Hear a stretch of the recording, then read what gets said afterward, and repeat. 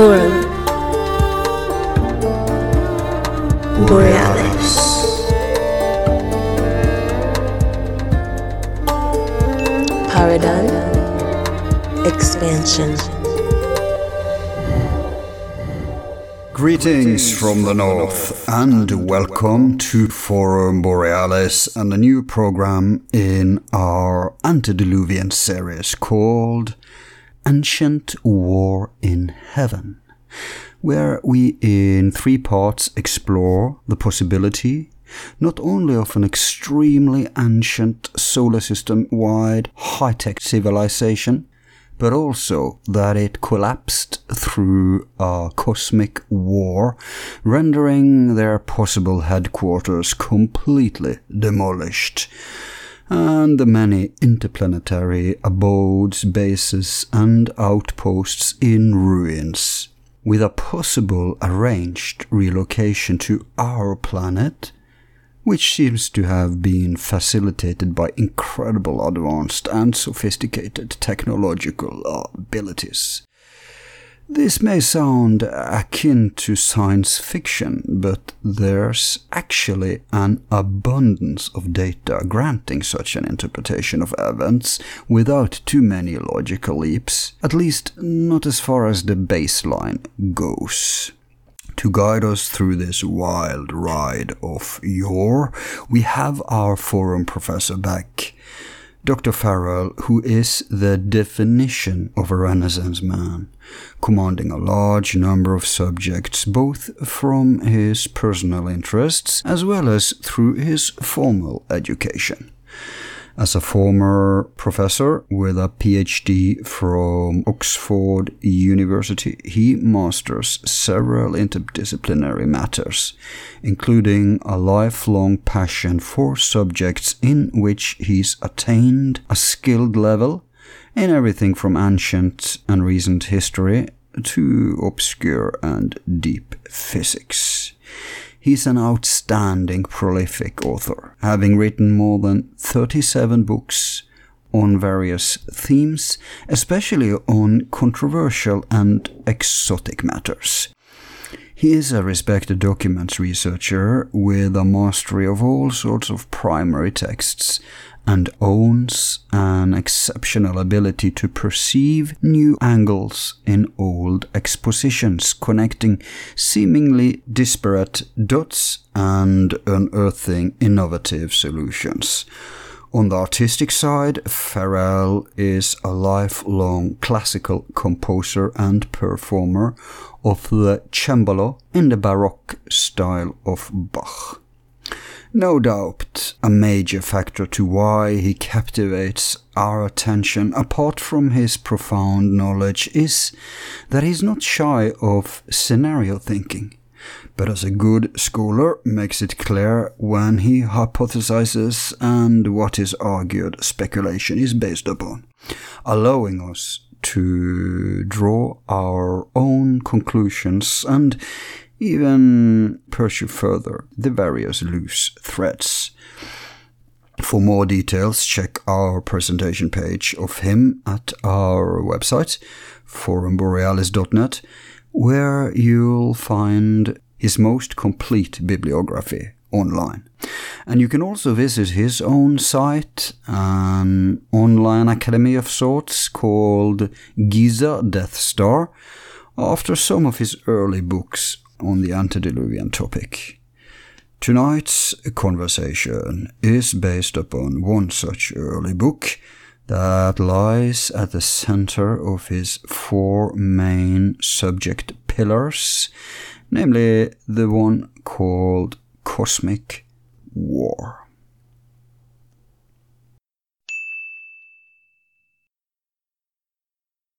Welcome back, Joseph. Thanks for having me. Oh, I'm so happy to have you this time. It's been a while. Yeah, it has. April, I think. Yeah, maybe. We always have one show with you, Brewing, that's not launched while we're having a new one with you. So we haven't yet launched the last JFK show. Right. And it's great timing to launch it now due to the hula hoop about... Oh, yeah, the documents release. Which was a big disappointment, huh? Actually, no. 10%, man. 10%.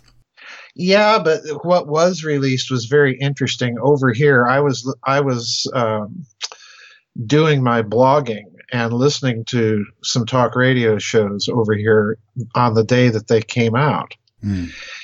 And more than one American talk show host had on, I won't mention his name, but had on a well-known JFK conspiracy skeptic, a well-known defender, more or less, of the Warren Report. And he was saying, spinning, before the documents were even really digested by anybody, he was spinning it, well, there's nothing in there.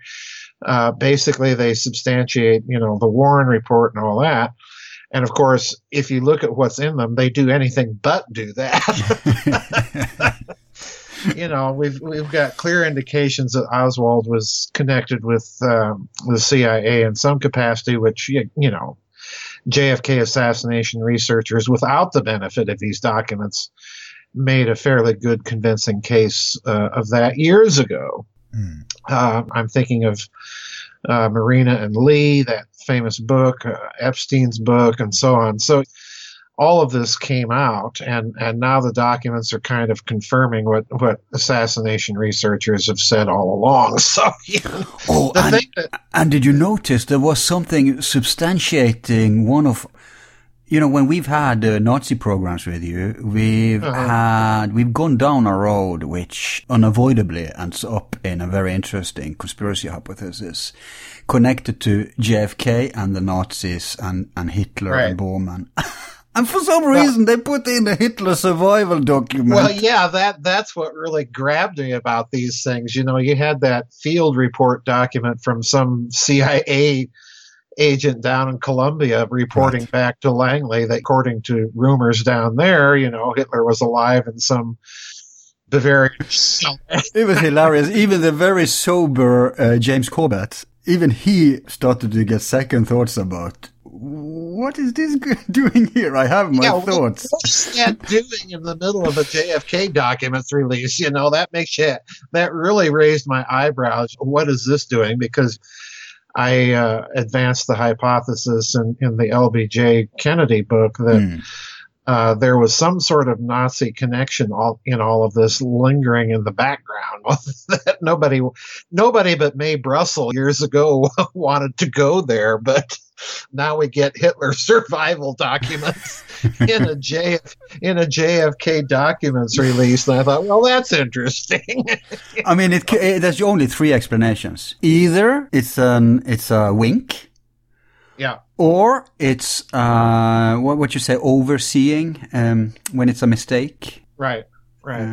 Well, it's either somebody having a bit of fun, let's sneak that document in there and see what they do with it, or it was a mistake, as you say, or it had something to do with... No, the third is that they want it out there for some reason, Yeah, well, that could be it too. And then you've got the possibility that, well, maybe this does have something to do with the JFK assassination. We just don't know what.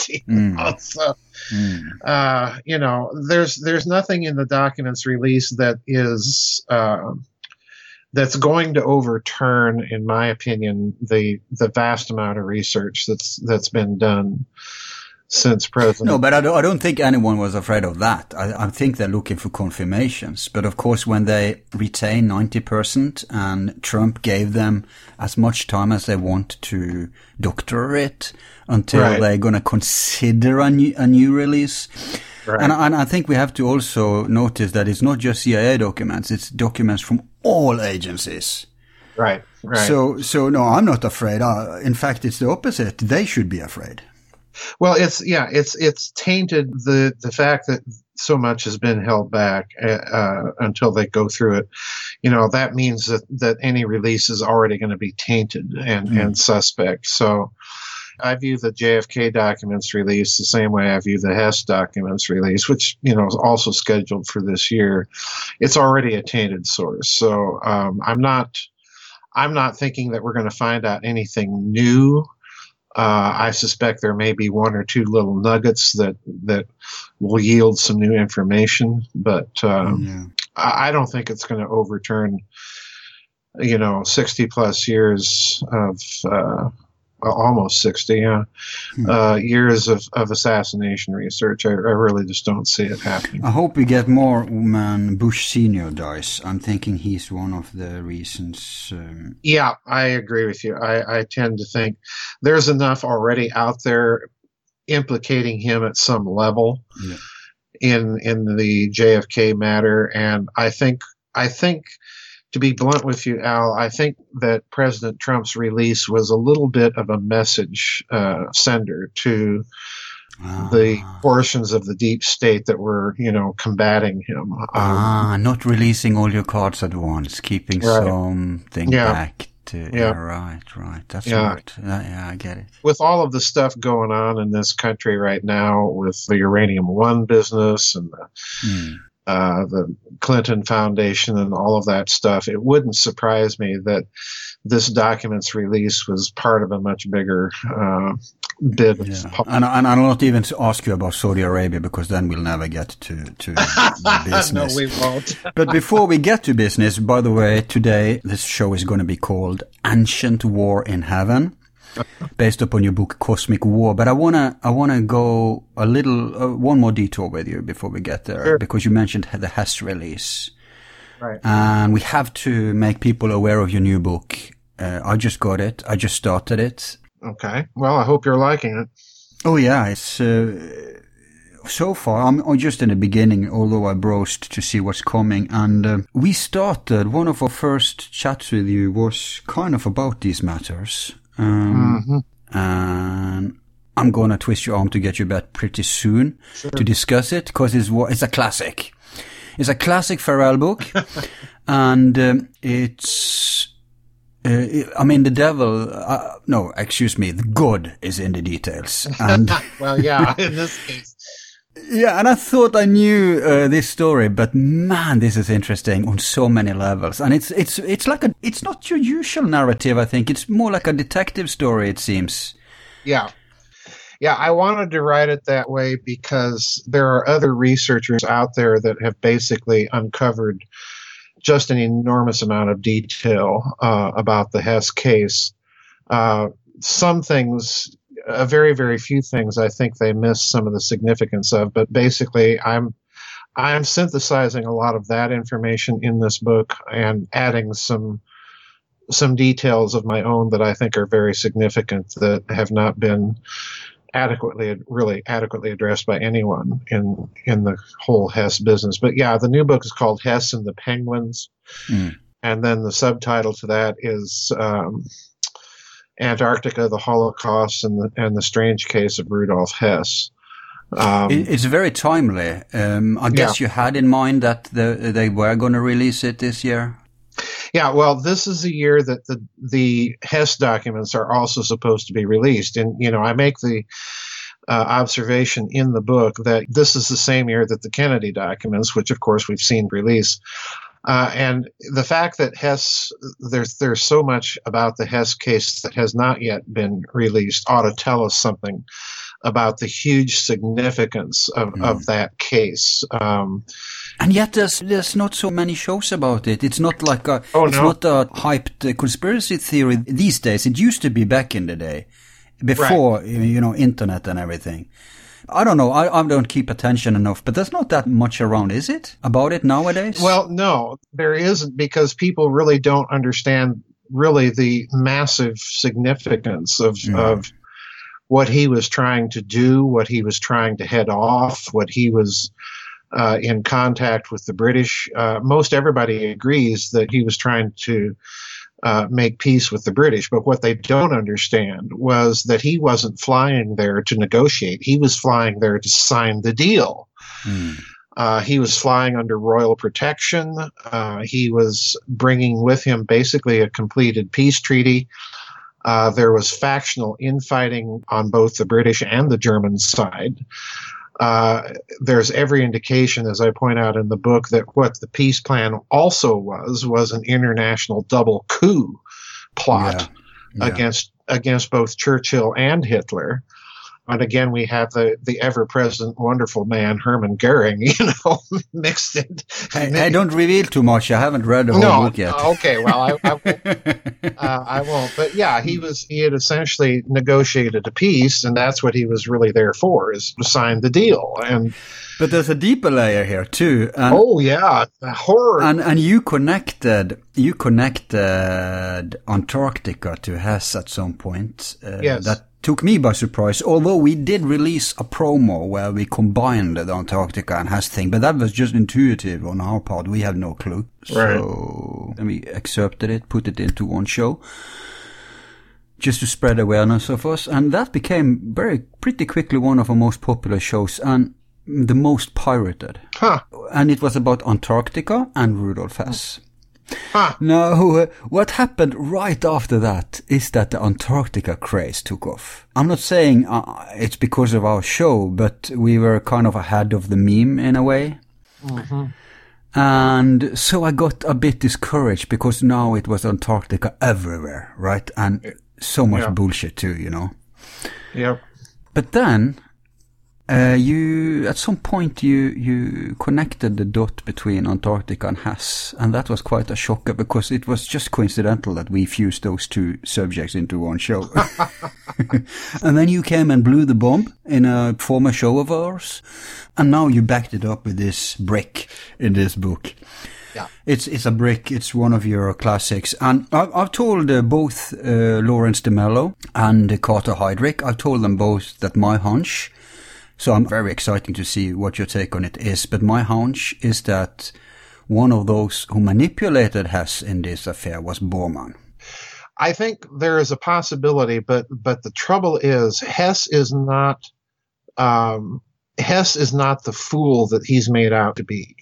He is actually a very unique man in the Nazi hierarchy. He was multilingual, for one thing. He spoke Arabic, he spoke French, he spoke English, and of course he spoke German. And well educated. So, and very well educated. He was not by any, if you want to think of him this way, think of him as the cosmopolitan Nazi. Yeah, but my take on him isn't that he's stupid, but that he's more like he has principles. He's more an honest guy, not so sly as Bormann. The more you yourself are prone to trick people, the more you will also suspect stuff. And the more sincere you are, the more you will project that. So it's easier to fool honest people. It's the boys at the NSA. I swear, I've had so many guests lately. No problems. And we start talking about this issue and bum. Yeah, I know. Anyway, you were about to say that your take on Hess was... Yeah, well, I lost it now. So it's not just that he wasn't stupid, but he was more like a sincere guy. It's so easy to trick sincere people because you kind of project what you have in you. If you're a crook, you'll never be fooled because you'll be skeptic all the time. But on the other hand, you'll never have good surprises. But if you have principles and if you're decent, you'll kind of see goodness all over. I'm not saying it's black and white like that, but I think Bormann was more clever in the way of manipulations. Well, yes, he was, but to his credit, Hess is the one that spotted Bormann's talent and promoted him. So there would not have been a Bormann without Hess. Hess is a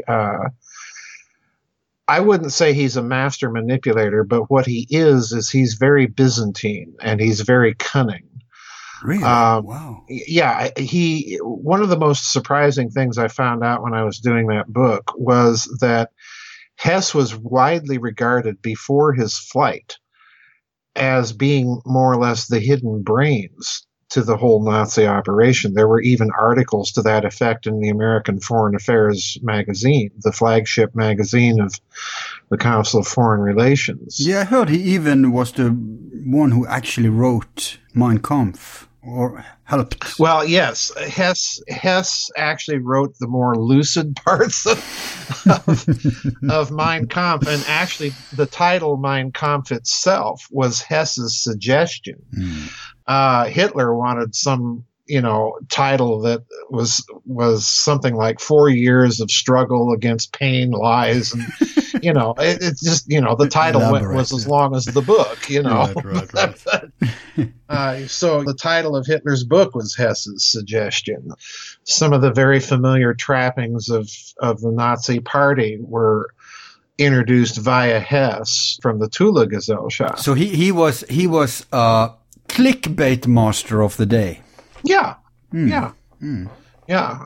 That's a very apt way of putting it. There's a lot of layers to this thing that I try and unpeel in the book. I call it the Hess mess because once you get into it and see just what a hall of mirrors it really is, you've got everybody from apparently the royal family, the Duke of Hamilton, the Duke of Kent, and some other people on the British side, and then even the brother of Ian Fleming pops up in this thing, and MK Ultra, Alan Dulles, Antarctica notwithstanding, and Antarctica, that's the penguin part. Yeah, that's the penguin part, and people have been asking for years, well, what's the proof that Hess was involved with that? Well, there's nothing direct. However, there are little clues if you really stop and ponder what is really being said once he arrives in Great Britain. Then it's very clear that Antarctica is somehow part of the agenda, whatever's going on. And an oddity we have to mention is the old, I think it's an 80s new wave band called Spandau Ballet. Yes. Even they are present. Well, I begin the book with the chapter called Spandau Ballet, and I end the book with a chapter called Spandau Ballet. And the first chapter, I have a little footnote right in the title of the chapter saying, no, I'm not talking about the 1980s rock group. And the final chapter, which is called Spandau Ballet, has a little subtitle, and that one says, yes, this time I am talking about. That's funny. With lyrics. With lyrics, yes. So I recommend it wholly so far. I mean, I haven't read it yet, but it's an interesting read so far.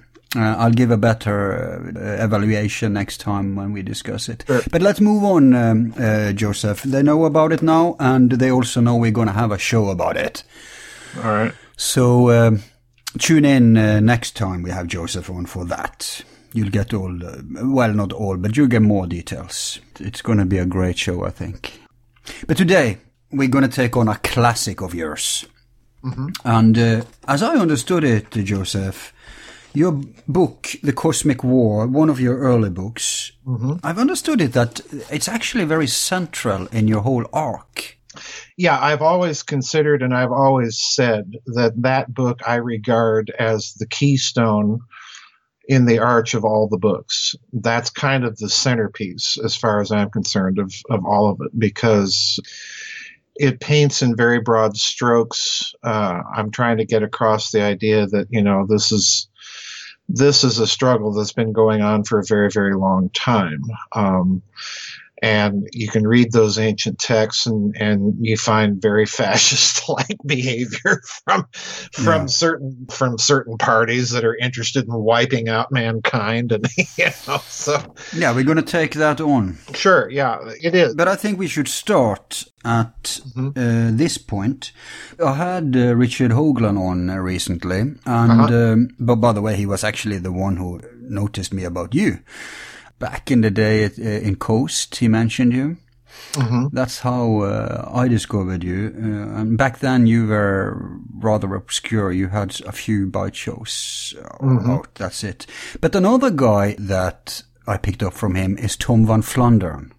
Yes. And that's where I think we should begin, because Tom van Flandern had a brilliant book that I think I even bought him before I bought my first book of you. That book is called... well, you can tell us what it's called. Van Flandern's book is crucial. Let me see if I can find it here on my shelf. Exploded Planets, Missing Comets, and Dark Matter. Missing Planets, yeah. Dark Matter, Missing Planets, and New Comets, I think is the title. I always get confused trying to remember the order of that, but it's. I'm pretty sure it's dark matter, missing planets, and new comets. I'm looking for the book on my shelf, and I can never find it. Me too. I didn't find it, so I just threw the ball over to you, but that didn't help. Well, that's an interesting book because Dr. Van Flandern, he died just very recently, not too long ago, but he was the former chief of the U.S. Naval Observatory. So he was, he was not a fly-by-night. He was not someone that was, so to speak, on the fringes of science, but very much part of the mainstream. But what he did in the book was he rehabilitated a theory that early 19th century, very late 18th century, and early 19th century astronomers had proposed when they had discovered the first asteroid. Because there is a law in astronomy called the Titius-Bode law.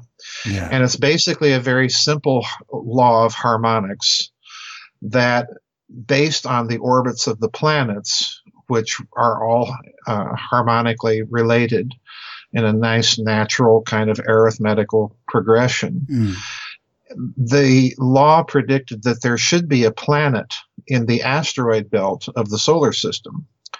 And astronomers were mystified that there wasn't until they found, the first major asteroid, the asteroid Ceres, I believe it was. Yep. Which we believe is the biggest chunk of what was once. Yeah. Well, once they started finding the asteroids toward the late 18th, early 19th century, then they advanced the hypothesis, well, what we're dealing with here is obviously rubble from a planet that used to be there that, for whatever reason, exploded. And Dr. Van Flandern revived that theory because what he did was he took a computer program and sort of punched in the orbits of known comets and traced them back to a point of origin in that orbit of the solar system where that planet used to be. And lo and behold, when he did so, he discovered that two dates for the explosion of that planet fell out of the calculations. One date was about 3.2 million years ago, and the other date was about 65 million years ago, which was kind of his preferred date in a certain sense because that corresponded more or less with the KT boundary layer. There's a layer of sediment, silt, and so on in the geographical evidence on the Earth, the stratification evidence, that corresponds with the extinction event of the dinosaurs at about 65 million years ago. Yeah. And he correlated a lot of other data to back up his assertion that, this exploded planet hypothesis needs to be looked at again and seriously considered. But let's pause there before you move on. Sure. Because there's some aspects I want to blow up here. First, Titius-Bode law. It's actually, of course, astronomers, mainstream scientists, they hate something that's harmonic and orderly and makes sense, right? So they try to bury it, but it's got a new revival because, actually they discovered a few more planets due to this. I think it was Uranus, yes, Neptune. But now that they have found another planet out there, that they suspect is out there, that correlates with the Titius-Bode law, but they don't want to talk about that because they don't want us to, believe in that principle, because that could point to some kind of order. Right. And it is a Pythagorean principle, and Pythagoras launched the word cosmos, which means beautiful order, well-arranged order. So just so people are clear, the whole asteroid belt between Mars and Jupiter, Van Flandern discovered would have been one big planet, and that you can calculate the comets, the asteroids, and also other strange objects not belonging, rogue objects in our solar system.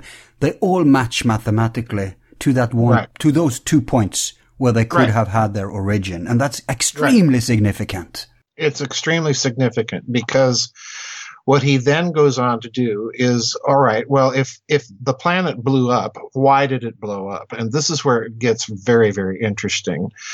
And this is kind of how I review it in in the book, The Cosmic War, because the first thing he posits is that there was some sort of natural reactor in the core of the planet that went critical and the planet blew up. And he's thinking in terms of, if you read the book, he's thinking in terms of a fission reactor. And there are such things.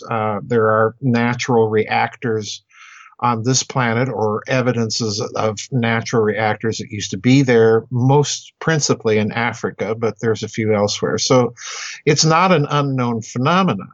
Mm. But the problem is, as he's quite well aware, is that to get a fission reaction large enough to blow up an entire planet is really kind of an impractical idea. So the next thing he proposes is that somehow there may have been a matter-antimatter reaction, that there may have been antimatter captured and contained in the core of the planet, and that containment broke down and the planet blew up, because again, a matter-antimatter reaction is a total annihilation reaction, so you get a lot of energy out of them. Mm. But again, the problem there, as he well knows, or knew, I should say, is that the matter-antimatter symmetry is really not there, for a very good reason, because if the relationship of matter to antimatter in the universe was symmetrical, we'd be seeing a lot more explosions than we are. Yeah. So he kind of mentions it, but he moves quickly off of that idea.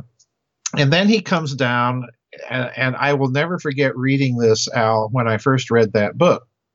He comes down to where he says, well, maybe the planet suffered some sort of breakdown of advanced technology, and that blew it up. And then he also says, as he's thinking about that, or it could have been the result of, and these are his carefully chosen words here, deliberate action. And of course, when I read that, I thought, the first thing I thought was, it was a war. What he's really saying is it was a war, and that this planet was destroyed as the result of a war.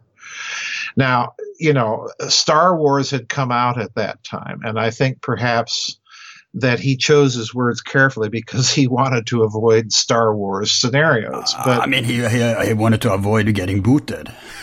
Well, that too, that too. But he does entertain. Well, I'll get to that later. Go on. Well, once he said that, I thought, holy cow, if this is the case, then it puts all of those ancient texts that are talking about wars of the gods in a very, very interesting perspective, because if you look at those ancient texts, one of the things that, I really try and drive home in that book and in some of my other books talking about this ancient high advanced civilization is that they use language in a multi-leveled way, and they do it very intentionally. There's actually an academic term of art for what they're doing. It's called paronomasia. Mm-hmm. It's the idea that, that language is multi-layered, and particularly these ancient mythologies, that they're really speaking very deliberately. It's kind of like, Baroque counterpoint. They're speaking in a multitude of voices all at the same time. And what's interesting is if you view those texts that way, the names of the gods are also the names of celestial phenomena. They're the names of planets and so on and so forth. So once you start viewing things that way, then you're looking at these ancient texts in terms of the wars of the gods being actual wars, but wars that were fought, so to speak, between the planetary superintendents. In other words, it was an interplanetary war, and it was fought right here in our solar system. Mm. And as I like to put it in the Giza Death Star Deployed, if you view things that way, then the galaxy that was far, far away is far, far away in time, because what Lucas is talking about is actually right here in this solar system, that there was a war, a planet was deliberately destroyed in the course of that war. Yeah, but I mean, Lucas could just be subconsciously expressing archetypal meme. He doesn't have to know this for it. I don't think so. And the reason I don't think so is what most people don't realize is that Lucas hired as a consultant. Oh yeah, Joseph Campbell. Campbell. Right. And, if anybody is going to clue Lucas in on what sorts of archetypes and things to use, that's right. Anakin Skywalker, Anakin is an assonance with Anunnaki and so on. Yeah. And the Force be with you. I mean, that's Egyptian. Ripped off straight from. Straight from Egypt. So you've got a lot of stuff going on in Lucas, I think, that show the clear hand and influence of Joseph Campbell. And of course, he was, if anyone was familiar with some of the ancient texts that I talk about in the Cosmic War, it would have been Campbell. Absolutely. But hang on, we're not done with Van Flandern yet, because. Oh no. Because I mean, you could probably elaborate a little on this too. If you look at the planet Mars, right. It's obvious that if this planet was between Jupiter and Mars, and by the way, Van Flandern can also tell us something about its size, because the matter, there's so much matter around that it was a huge planet, according to him, a huge planet. Yeah. And if you look at Mars, the side that is turned towards that planet is just bombarded on the half side. Yes. And on the other side, there's no scratches. Yeah. So that's an indication too. Van Flandern actually posits that Mars may have been a satellite, a moon of this planet. And of course, if that planet blows up, what is unusual about Mars is that one entire hemisphere, as you've indicated, looks like it was subject to sudden massive flooding and bombardment. And I've always entertained the notion that because of that, the mythology of the flood, if there's one planet in the solar system that looks geographically to fulfill the literal understanding of a global flood, it's not on planet Earth, it's on Mars. And this brings up Hoagland and all of that stuff. But if you look at Mars, the other thing that's very interesting, as you said, is the other hemisphere doesn't look that way at all. It's as if you're dealing with two entirely different planets in terms of their topography. And the other thing about this is if you explode a big solid water-bearing planet, and Mars is, first to get hit with the shockwave. Well, what is that going to do? Well, it's going to rip off the oceans. It's going to rip away the magnetosphere. Yeah, the magnetosphere of the planet. It's possibly going to kick it into a wobbly eccentric orbit, which is what we see. So in other words, Van Flandern, is not making his case simply on cometary orbits or anything like this. He's also making his case on the basis of the exoplanetary geography of Mars, its unusual hemispheric distinctions. He's making his arguments on the basis of it used to have an atmosphere, but now doesn't. I'd say it's a full theory. Oh yeah, it is. It is a fully fleshed out theory, and this is so interesting because it's also a theory that, to my mind, not only makes sense of the data that scientists would deal with, it makes sense of the data that other people have noticed about Mars, the clear indication of artifacts of artificial structures and so on there. It makes sense of the texts that we have here on planet Earth of wars of the gods. And of course, Mars is associated in human mythology over and over from Babylon to the Roman Empire with war. Nergal and in the Sumerian texts, Heracles, Hercules, Ares. And it makes sense of so many things that, and we have to say that too, that we don't have answers for in the mainstream today. Right. Exactly.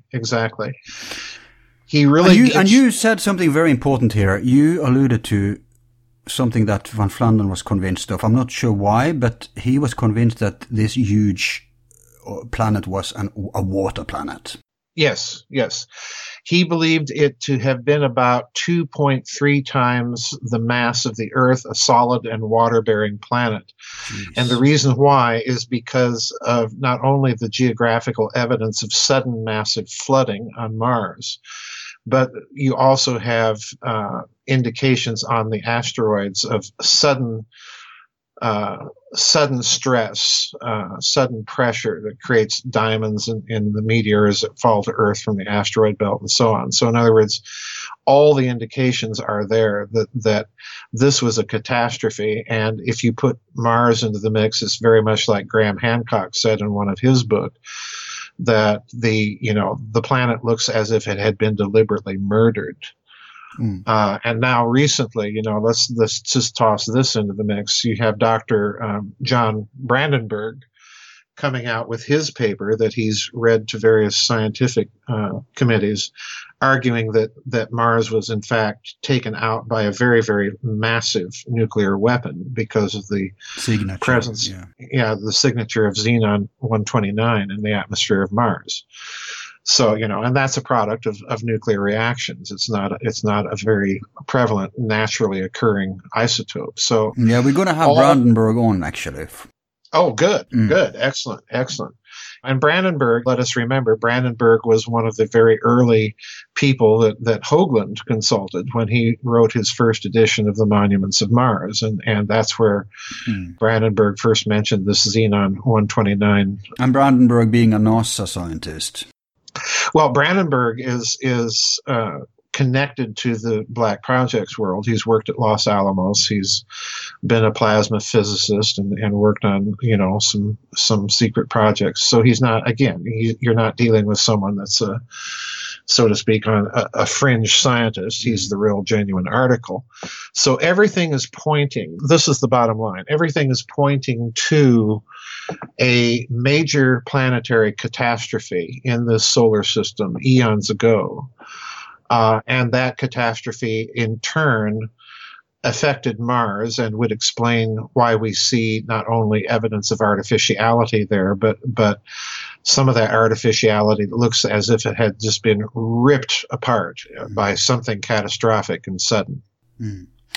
Now, before we go to the consequences that would have had upon Earth, which will be, an important focus here, we should also mention that Van Flandern, I mean, the whole book reads more like a scientific study, but yes, he does entertain a little popular thing that's very exciting for us laymen, and that is he does entertain, could this planet have life?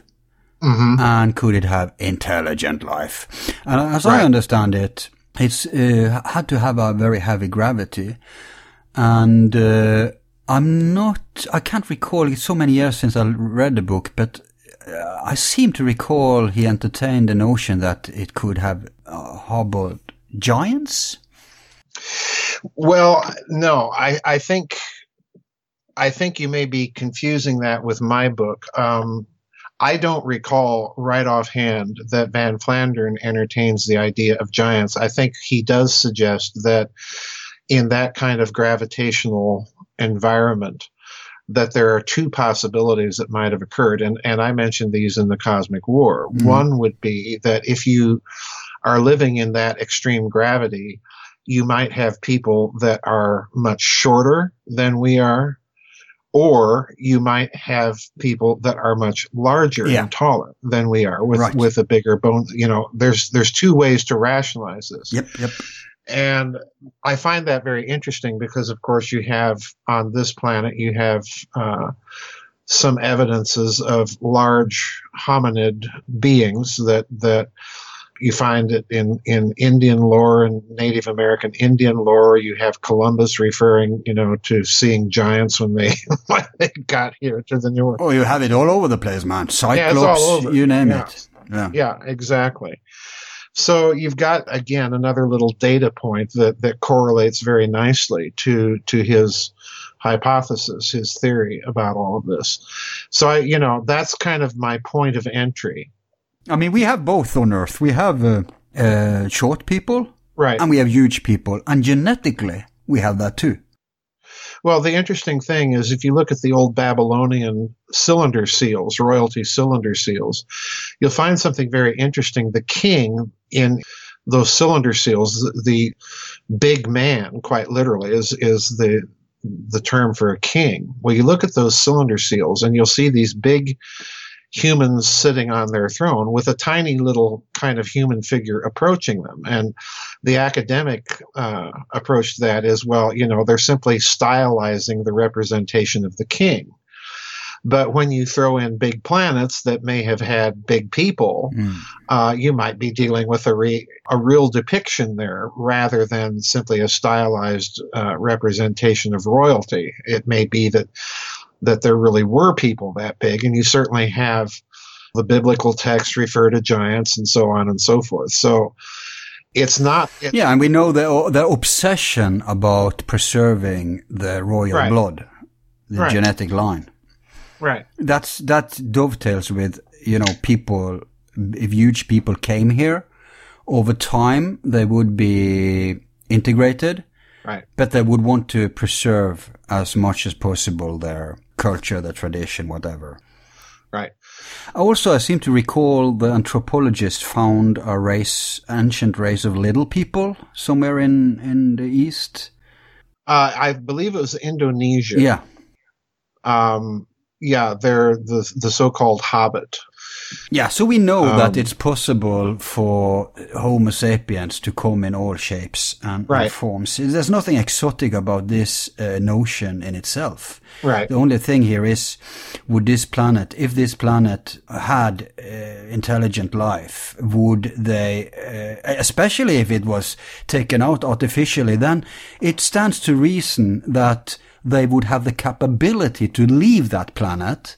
Sure. Yep, exactly. And also know about it in advance. There would be survivors.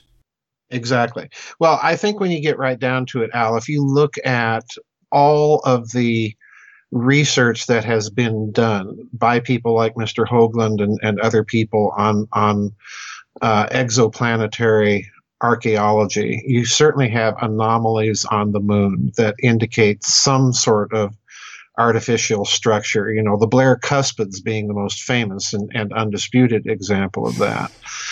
You certainly have oddities on Mars galore. The more you look, the more you find. And there's Saturn's moon, Iapetus, that looks everything like, George Lucas's Death Star, makes you wonder what he knew and when he knew it and how he knew it. You've got all of these anomalies in the solar system. So I have no trouble thinking that we're living inside a vast solar system ruin of something that may have been truly interplanetary at one point, very, very long ago. Yeah, I see your moon anomalies, and I raise you, who built the moon? I mean, the whole moon in itself is such a weird... Have you read Christopher Knight's book called Who Built the Moon? I've read it, but it doesn't take much thinking to realize that the moon is a very, very strange thing in itself, doing some very, very, very strange stuff. Yeah. Notwithstanding the artifacts. The old adage is the only thing that gives me a headache, supposedly said by Isaac Newton, is the moon. But I mean, if someone actually can explode a planet, it's not that far-fetched to deduct that they could probably also manipulate huge objects like the moon. Sure. Well, obviously the moon was manipulated, and here's why. And I don't even have to go any further than Isaac Asimov to point this one out. And again, a reputable scientist, in addition to being a well-known science fiction author, because he points out that if the moon was fissioned from the Earth or had been captured, the capture model of the moon, by the Earth's gravitational field, the orbit that the moon would have would be far more elliptical than it is. Because as it's entering the gravity well of the Earth, it's going to accelerate and it's going to kind of wobble in a big ellipse, around the Earth. But no, what you see is the moon is in a very circular orbit around the Earth. And that's next to impossible with the capture model unless somebody put on the brakes, and parked it there quite literally. And in addition to that, it's at the exact required distance from the Earth so that during solar eclipses, the silhouette of the moon blocks out the mass of the sun, leaving only the surrounding corona. So, again, there's all of these strange things about the moon. So many. I mean, you can't even mention them. Yeah, there's so many, you can't even mention them. But just do a little elementary physics and you start realizing that, the biggest UFO that you've probably all seen is sticking right up there in the sky. Every night. Every night. And we're going to try to have Christopher Knight on for, he's not the only one who wrote a book like that, but at least he's one we can get on. Well, the first ones to propose the idea were the Soviets, believe it or not. Back in the 70s, the Soviets, a bunch of Soviet scientists, astronomers, actually published an article. It was in the English language edition of Sputnik, right. But it had been published inside the Soviet Union, and, they just came right out and said, this thing may be just a big, huge artificial spaceship of some sort because what it's doing is just too weird. They came clean about it. Wow. Yeah, they came very clean about it. In some instances, it's amazing to me that when you really want to get out of the box thinking that's accepted as part of the mainstream just because of the common sense of looking at what the moon is doing. Yeah, but common sense doesn't have a big role in mainstream. Well, not in this country. No, and in the whole West nowadays, of course, we're all, part of the same quote-unquote country. But here's my thinking, and now we're going to hypothesis here. Now, if there's an advanced race of beings, if they can explode planets, and when we also see the fact that there wouldn't be life on Earth if it wasn't for the moon, you alter the moon a little bit and it's all a closed case. So it's thanks to the moon there is life on Earth. Now, I think those two data points are suspicious because here we have a huge water planet, and we all know that for a planet to harbor life, it has to have water. And so, and that planet is gone. And then we have another planet closer to the sun taken care of by the moon, also being artificial. Just like the explosion. I mean, there could be a relation there, right? Oh, absolutely. Absolutely. One of the things I point out in that book and in Giza Death Star Destroyed is that there are mythologies around the world about a time when the moon was not there. The Greeks have such a mythology, and in the Hindu literature, you'll find the expression, the old moon broke. Right. What does that mean? And what made it break? And exactly. What made it break? You find all sorts of this strange stuff. And while we're talking about moons, let's talk about Phobos and Deimos, the two moons of Mars. Because I go into this in Covert Wars and Breakaway Civilizations. The interesting thing about Phobos and Deimos is that it took so long to discover them. The telescopic technology existed in the 18th century for those things to have been clearly seen. And, there were astronomers and scientists looking at Mars through their telescopes, and yet they were not discovered until the late 19th century by Asaph Hall. And this raises the question, well, why weren't Phobos and Deimos seen? Well, again, it was a Russian, a fellow by the name of Shklovsky, whose book was incidentally translated into English by Carl Sagan. But it was Shklovsky, a Soviet astronomer, who actually proposed the idea, well, they weren't seen because they weren't there. That means someone parked them there at a certain point. The Martian version of Black Knight. Yeah, the Martian version of Black Knight. And it gets really strange because Jonathan Swift, the British satirist that wrote Gulliver's Travels, mentions in Gulliver's Travels, before Phobos and Deimos have been discovered, he mentions their orbital periods. Right. So again, how do you get this happening? Well, very clearly something is going on. Somebody's covering something up. And again, it was Shklovsky that pointed all of this out about Swift and Gulliver's Travels and the two Martian moons. Oh. So yeah, there's a lot of mysteries in the solar system, and the moon, being one of the biggest, doing what it's doing. Yeah, and at least closest. And the closest, absolutely. So so that could have had a relation right there. Now, one of the first criticism that comes when you flaunt the idea that it was artificially exploded is that conventional thinking people say, oh, but there's nothing that can explode. So what mechanism can explode a planet?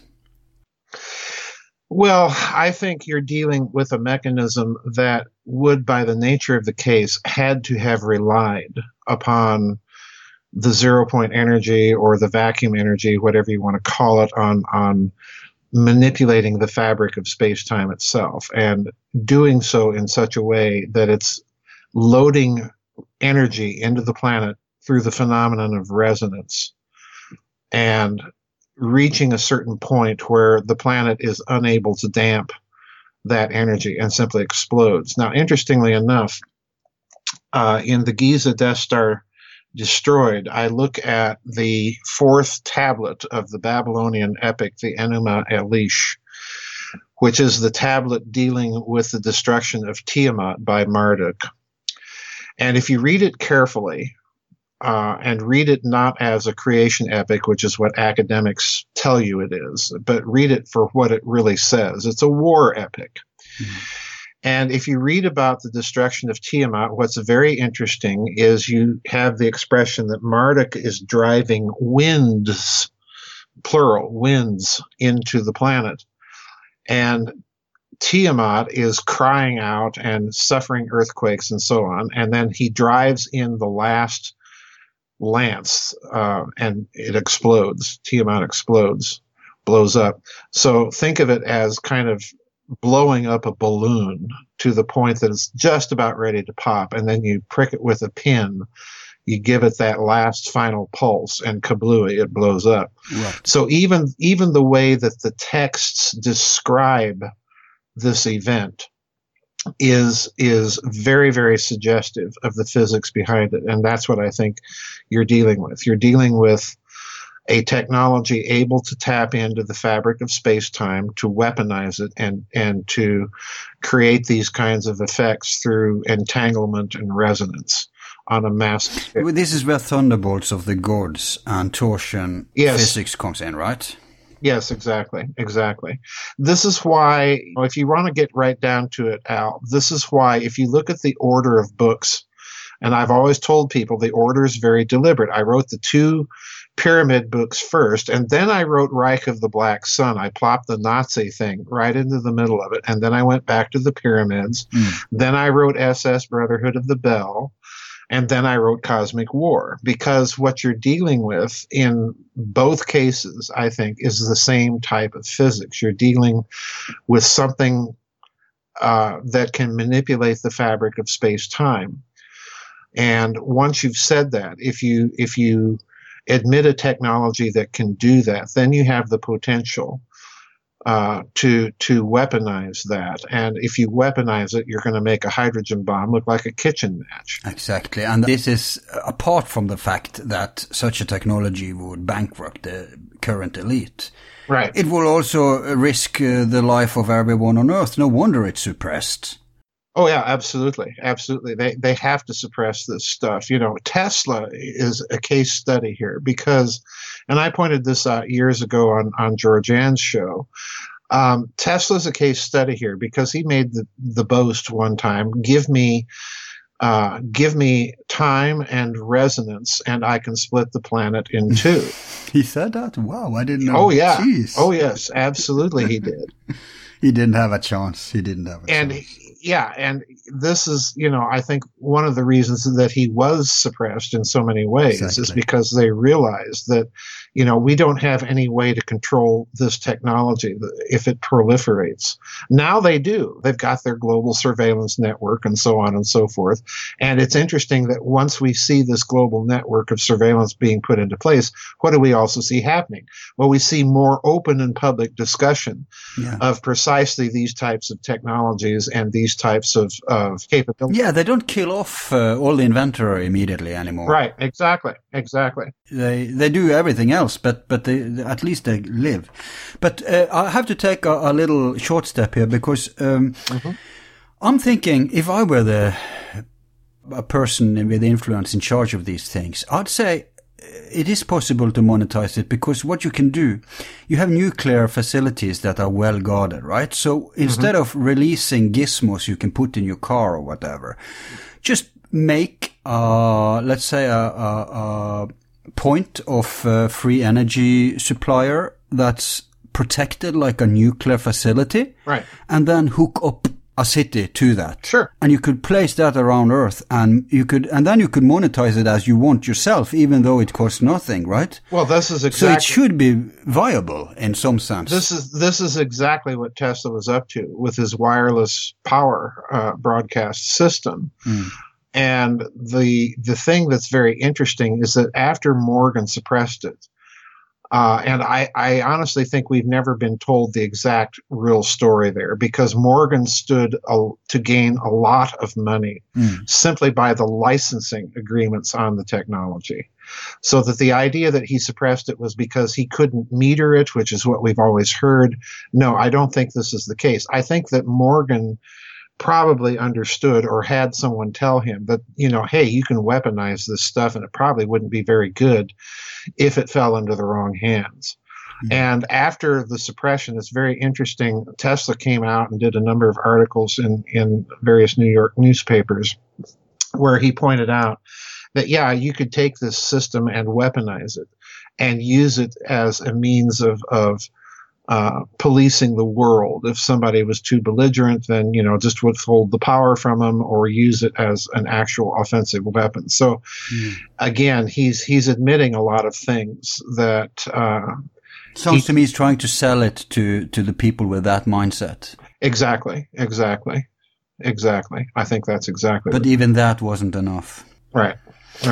Well, supposedly. Well, not for a mass production at least. But no, we're going to have shows, people, in the future. We're going to have people from the Thunderbolts crowd on. We're going to have, I hope we can have you back too, to talk about free energy. We're going to have some of the free energy people on. What's her name? Jane Manning, I think. Jean Manning, yes. Yeah, but she's a little busy with a new book right now. But we're gonna have, we don't have to explain all these details today because people can tune into the shows where we micro focus on this technology. We'll just make them aware that there's a case for this to be possible, if nothing else. Right, exactly.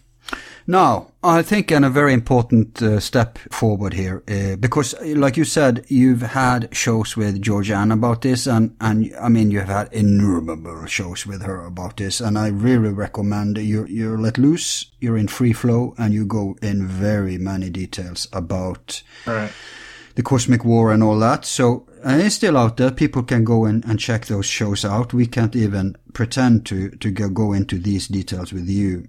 At least not today. But a step we should enter now is the catastrophist. Because what I see today in this revised day and age, people are cut off from the history of science. And they think that the mainstream today is like some sort of monolith uniform, like they own science. What they don't know, among many things, is that the catastrophists used to be the dominant school in science. The uniformitarians hijacked it like they've done on all areas. And I think we should talk a little bit about the catastrophism school.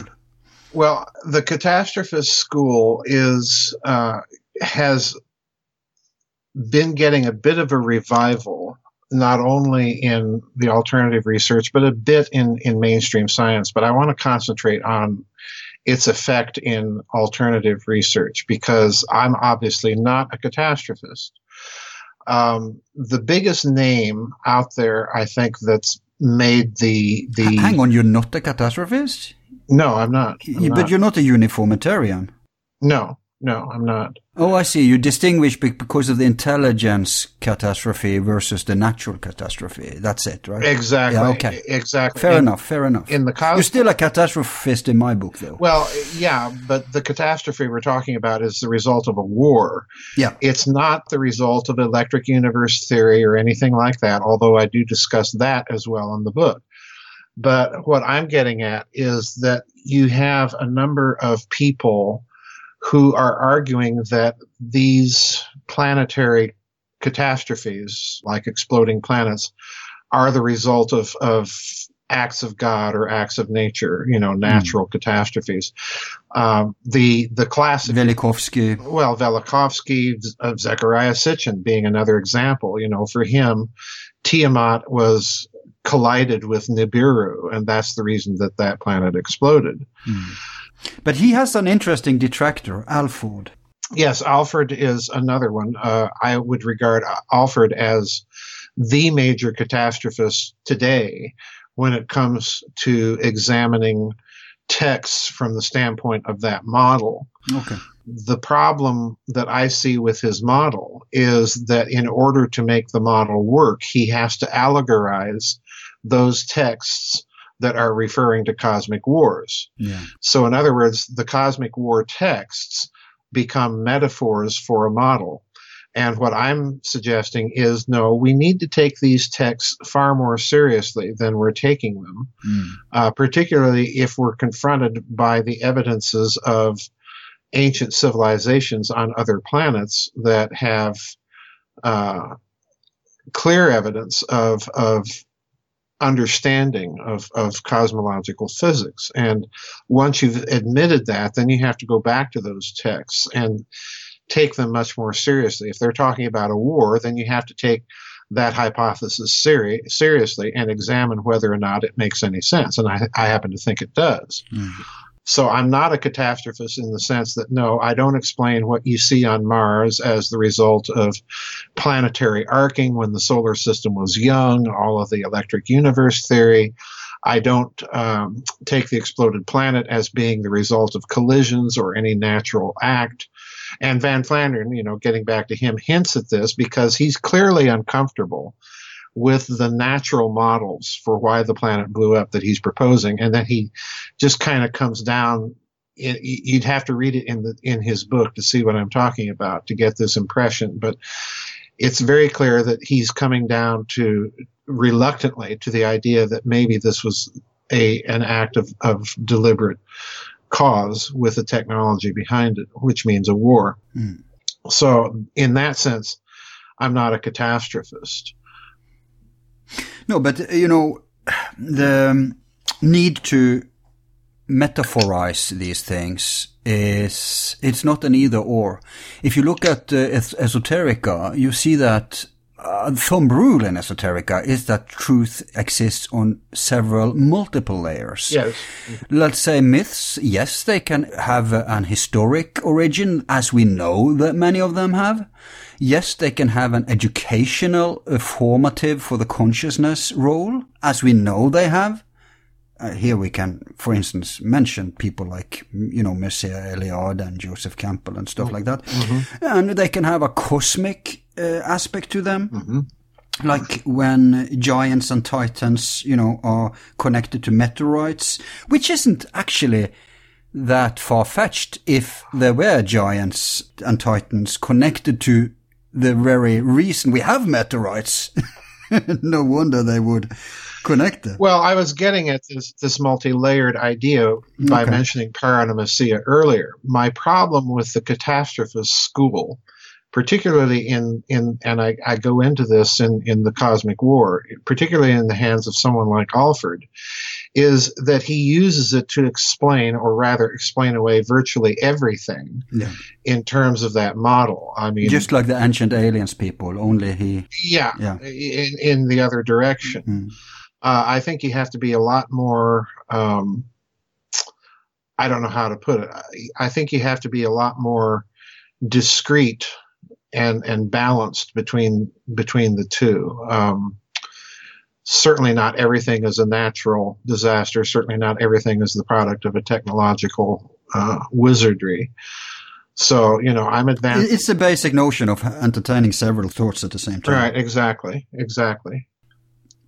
Before we go to our first break, I want to explain people a little about your credentials, because they actually come in huge play here, unlike what many people may think. Because the next part we're going to take on, we're going to go into the nitty-gritty details of the war, like who fought, why were they fighting, etc. But here, you're not just, some stray falling in from the street here, because your education is relevant here.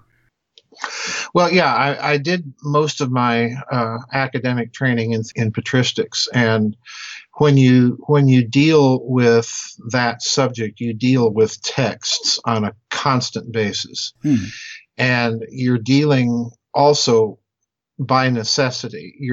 It sounds like a narrowly focused discipline. It's the exact opposite, because in order to deal with those texts, you have to own a lot of philosophy. You have to own a lot of history of science. You even have to understand some things about medieval jurisprudence and, stuff like that. So language, exactly. Which is such a clue. Yeah. You're dealing constantly with texts that were very deliberately and very carefully written to encompass a multitude of levels of conceptual thinking at the same time. So in a certain sense, it's a good training for this kind of interdisciplinary type of thing that I'm trying to do in the Cosmic War, because you're looking at so many different data sets and trying to correlate so many different data sets all at the same time. And I think in that respect, the book manages to erect a decent enough scaffolding. I wasn't trying to hammer down every detail, to the last nut and bolt, and I certainly was not trying to hammer down chronological details, because there's a lot to deal with when you're dealing with that sort of subject. So my goal was to erect a scaffolding that may be the scaffolding for a building, or it may be that you need to tear down some of the scaffolding and reconfigure it as more information comes in. I was aiming for a broad outline. In other words, not a... Yeah, which makes it a kind of nexus for your many other books where you can go into more details. Right, exactly. But at some point, I mean, it's funny because your field is not exactly one that, interprets these things in the way you've done. So at some point you must have an awakening, a sudden one, a gradual one. But was it very early where you started to get uncomfortable about? I've never, quite the opposite. I've never had the view that any sort of traditional exposure to theology is inimical to this sort of stuff.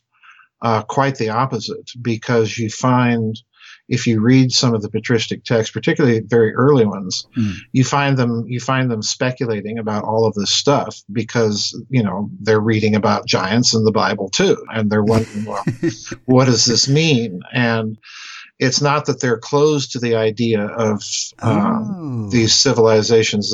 You find quite the opposite of what most people think is the case. So the problem is actually not the thinkers of the past that you study. It's more the modern people whose hand it's in today. Yeah, exactly.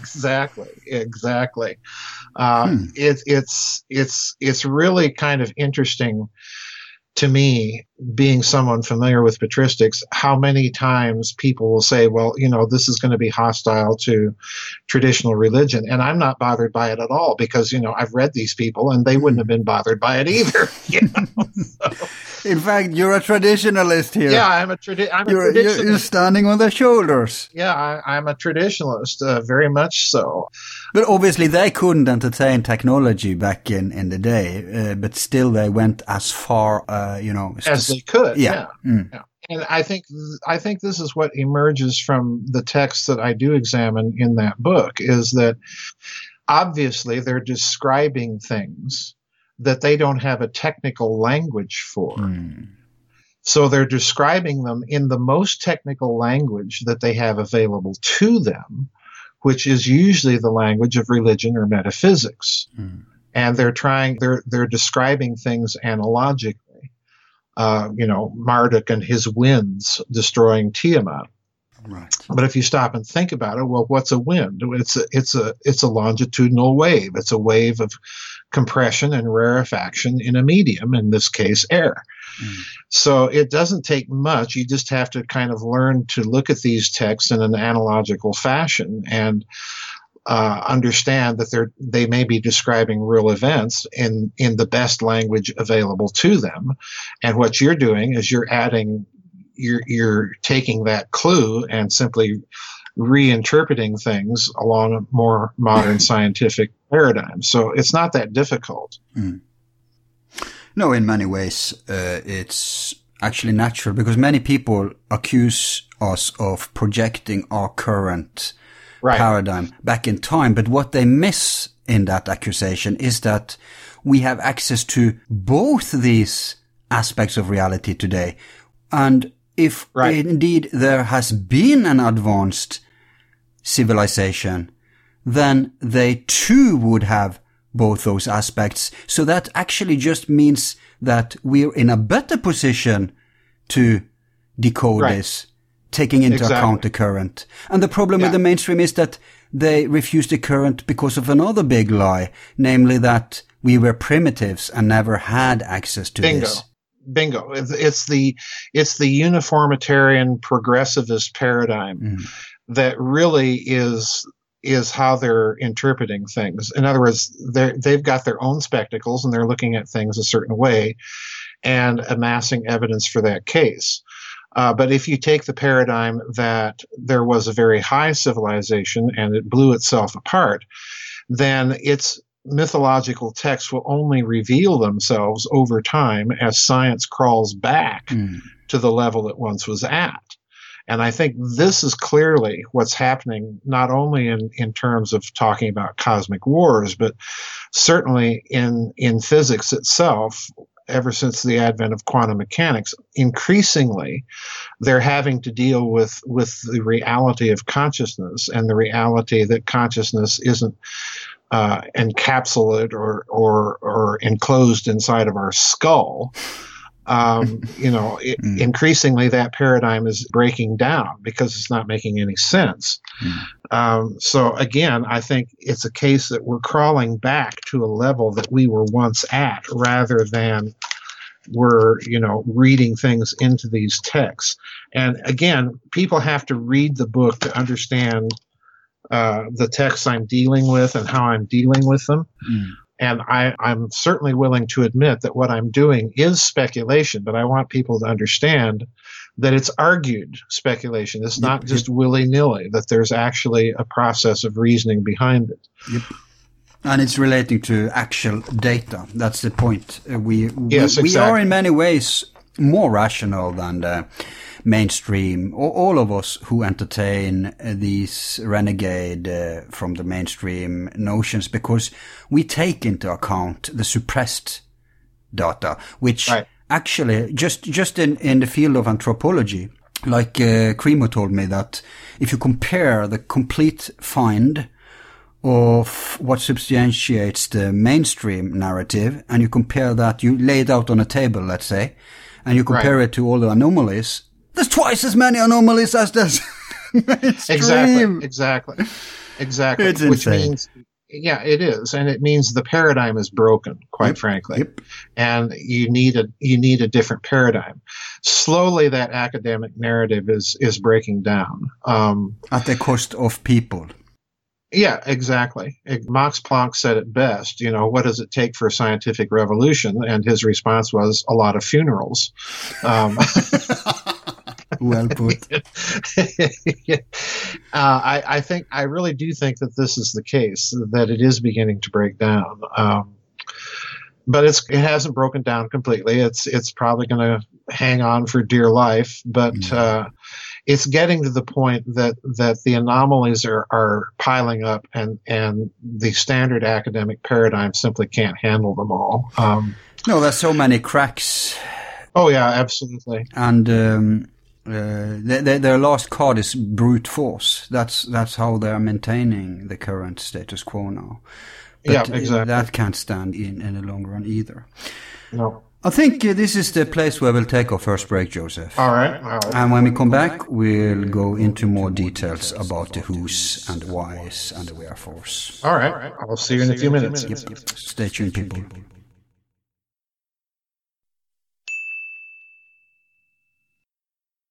All of our files are free and will remain free.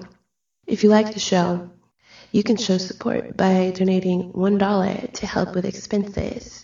Just use the PayPal link on our website, YouTube channel, or Facebook page. Thanks.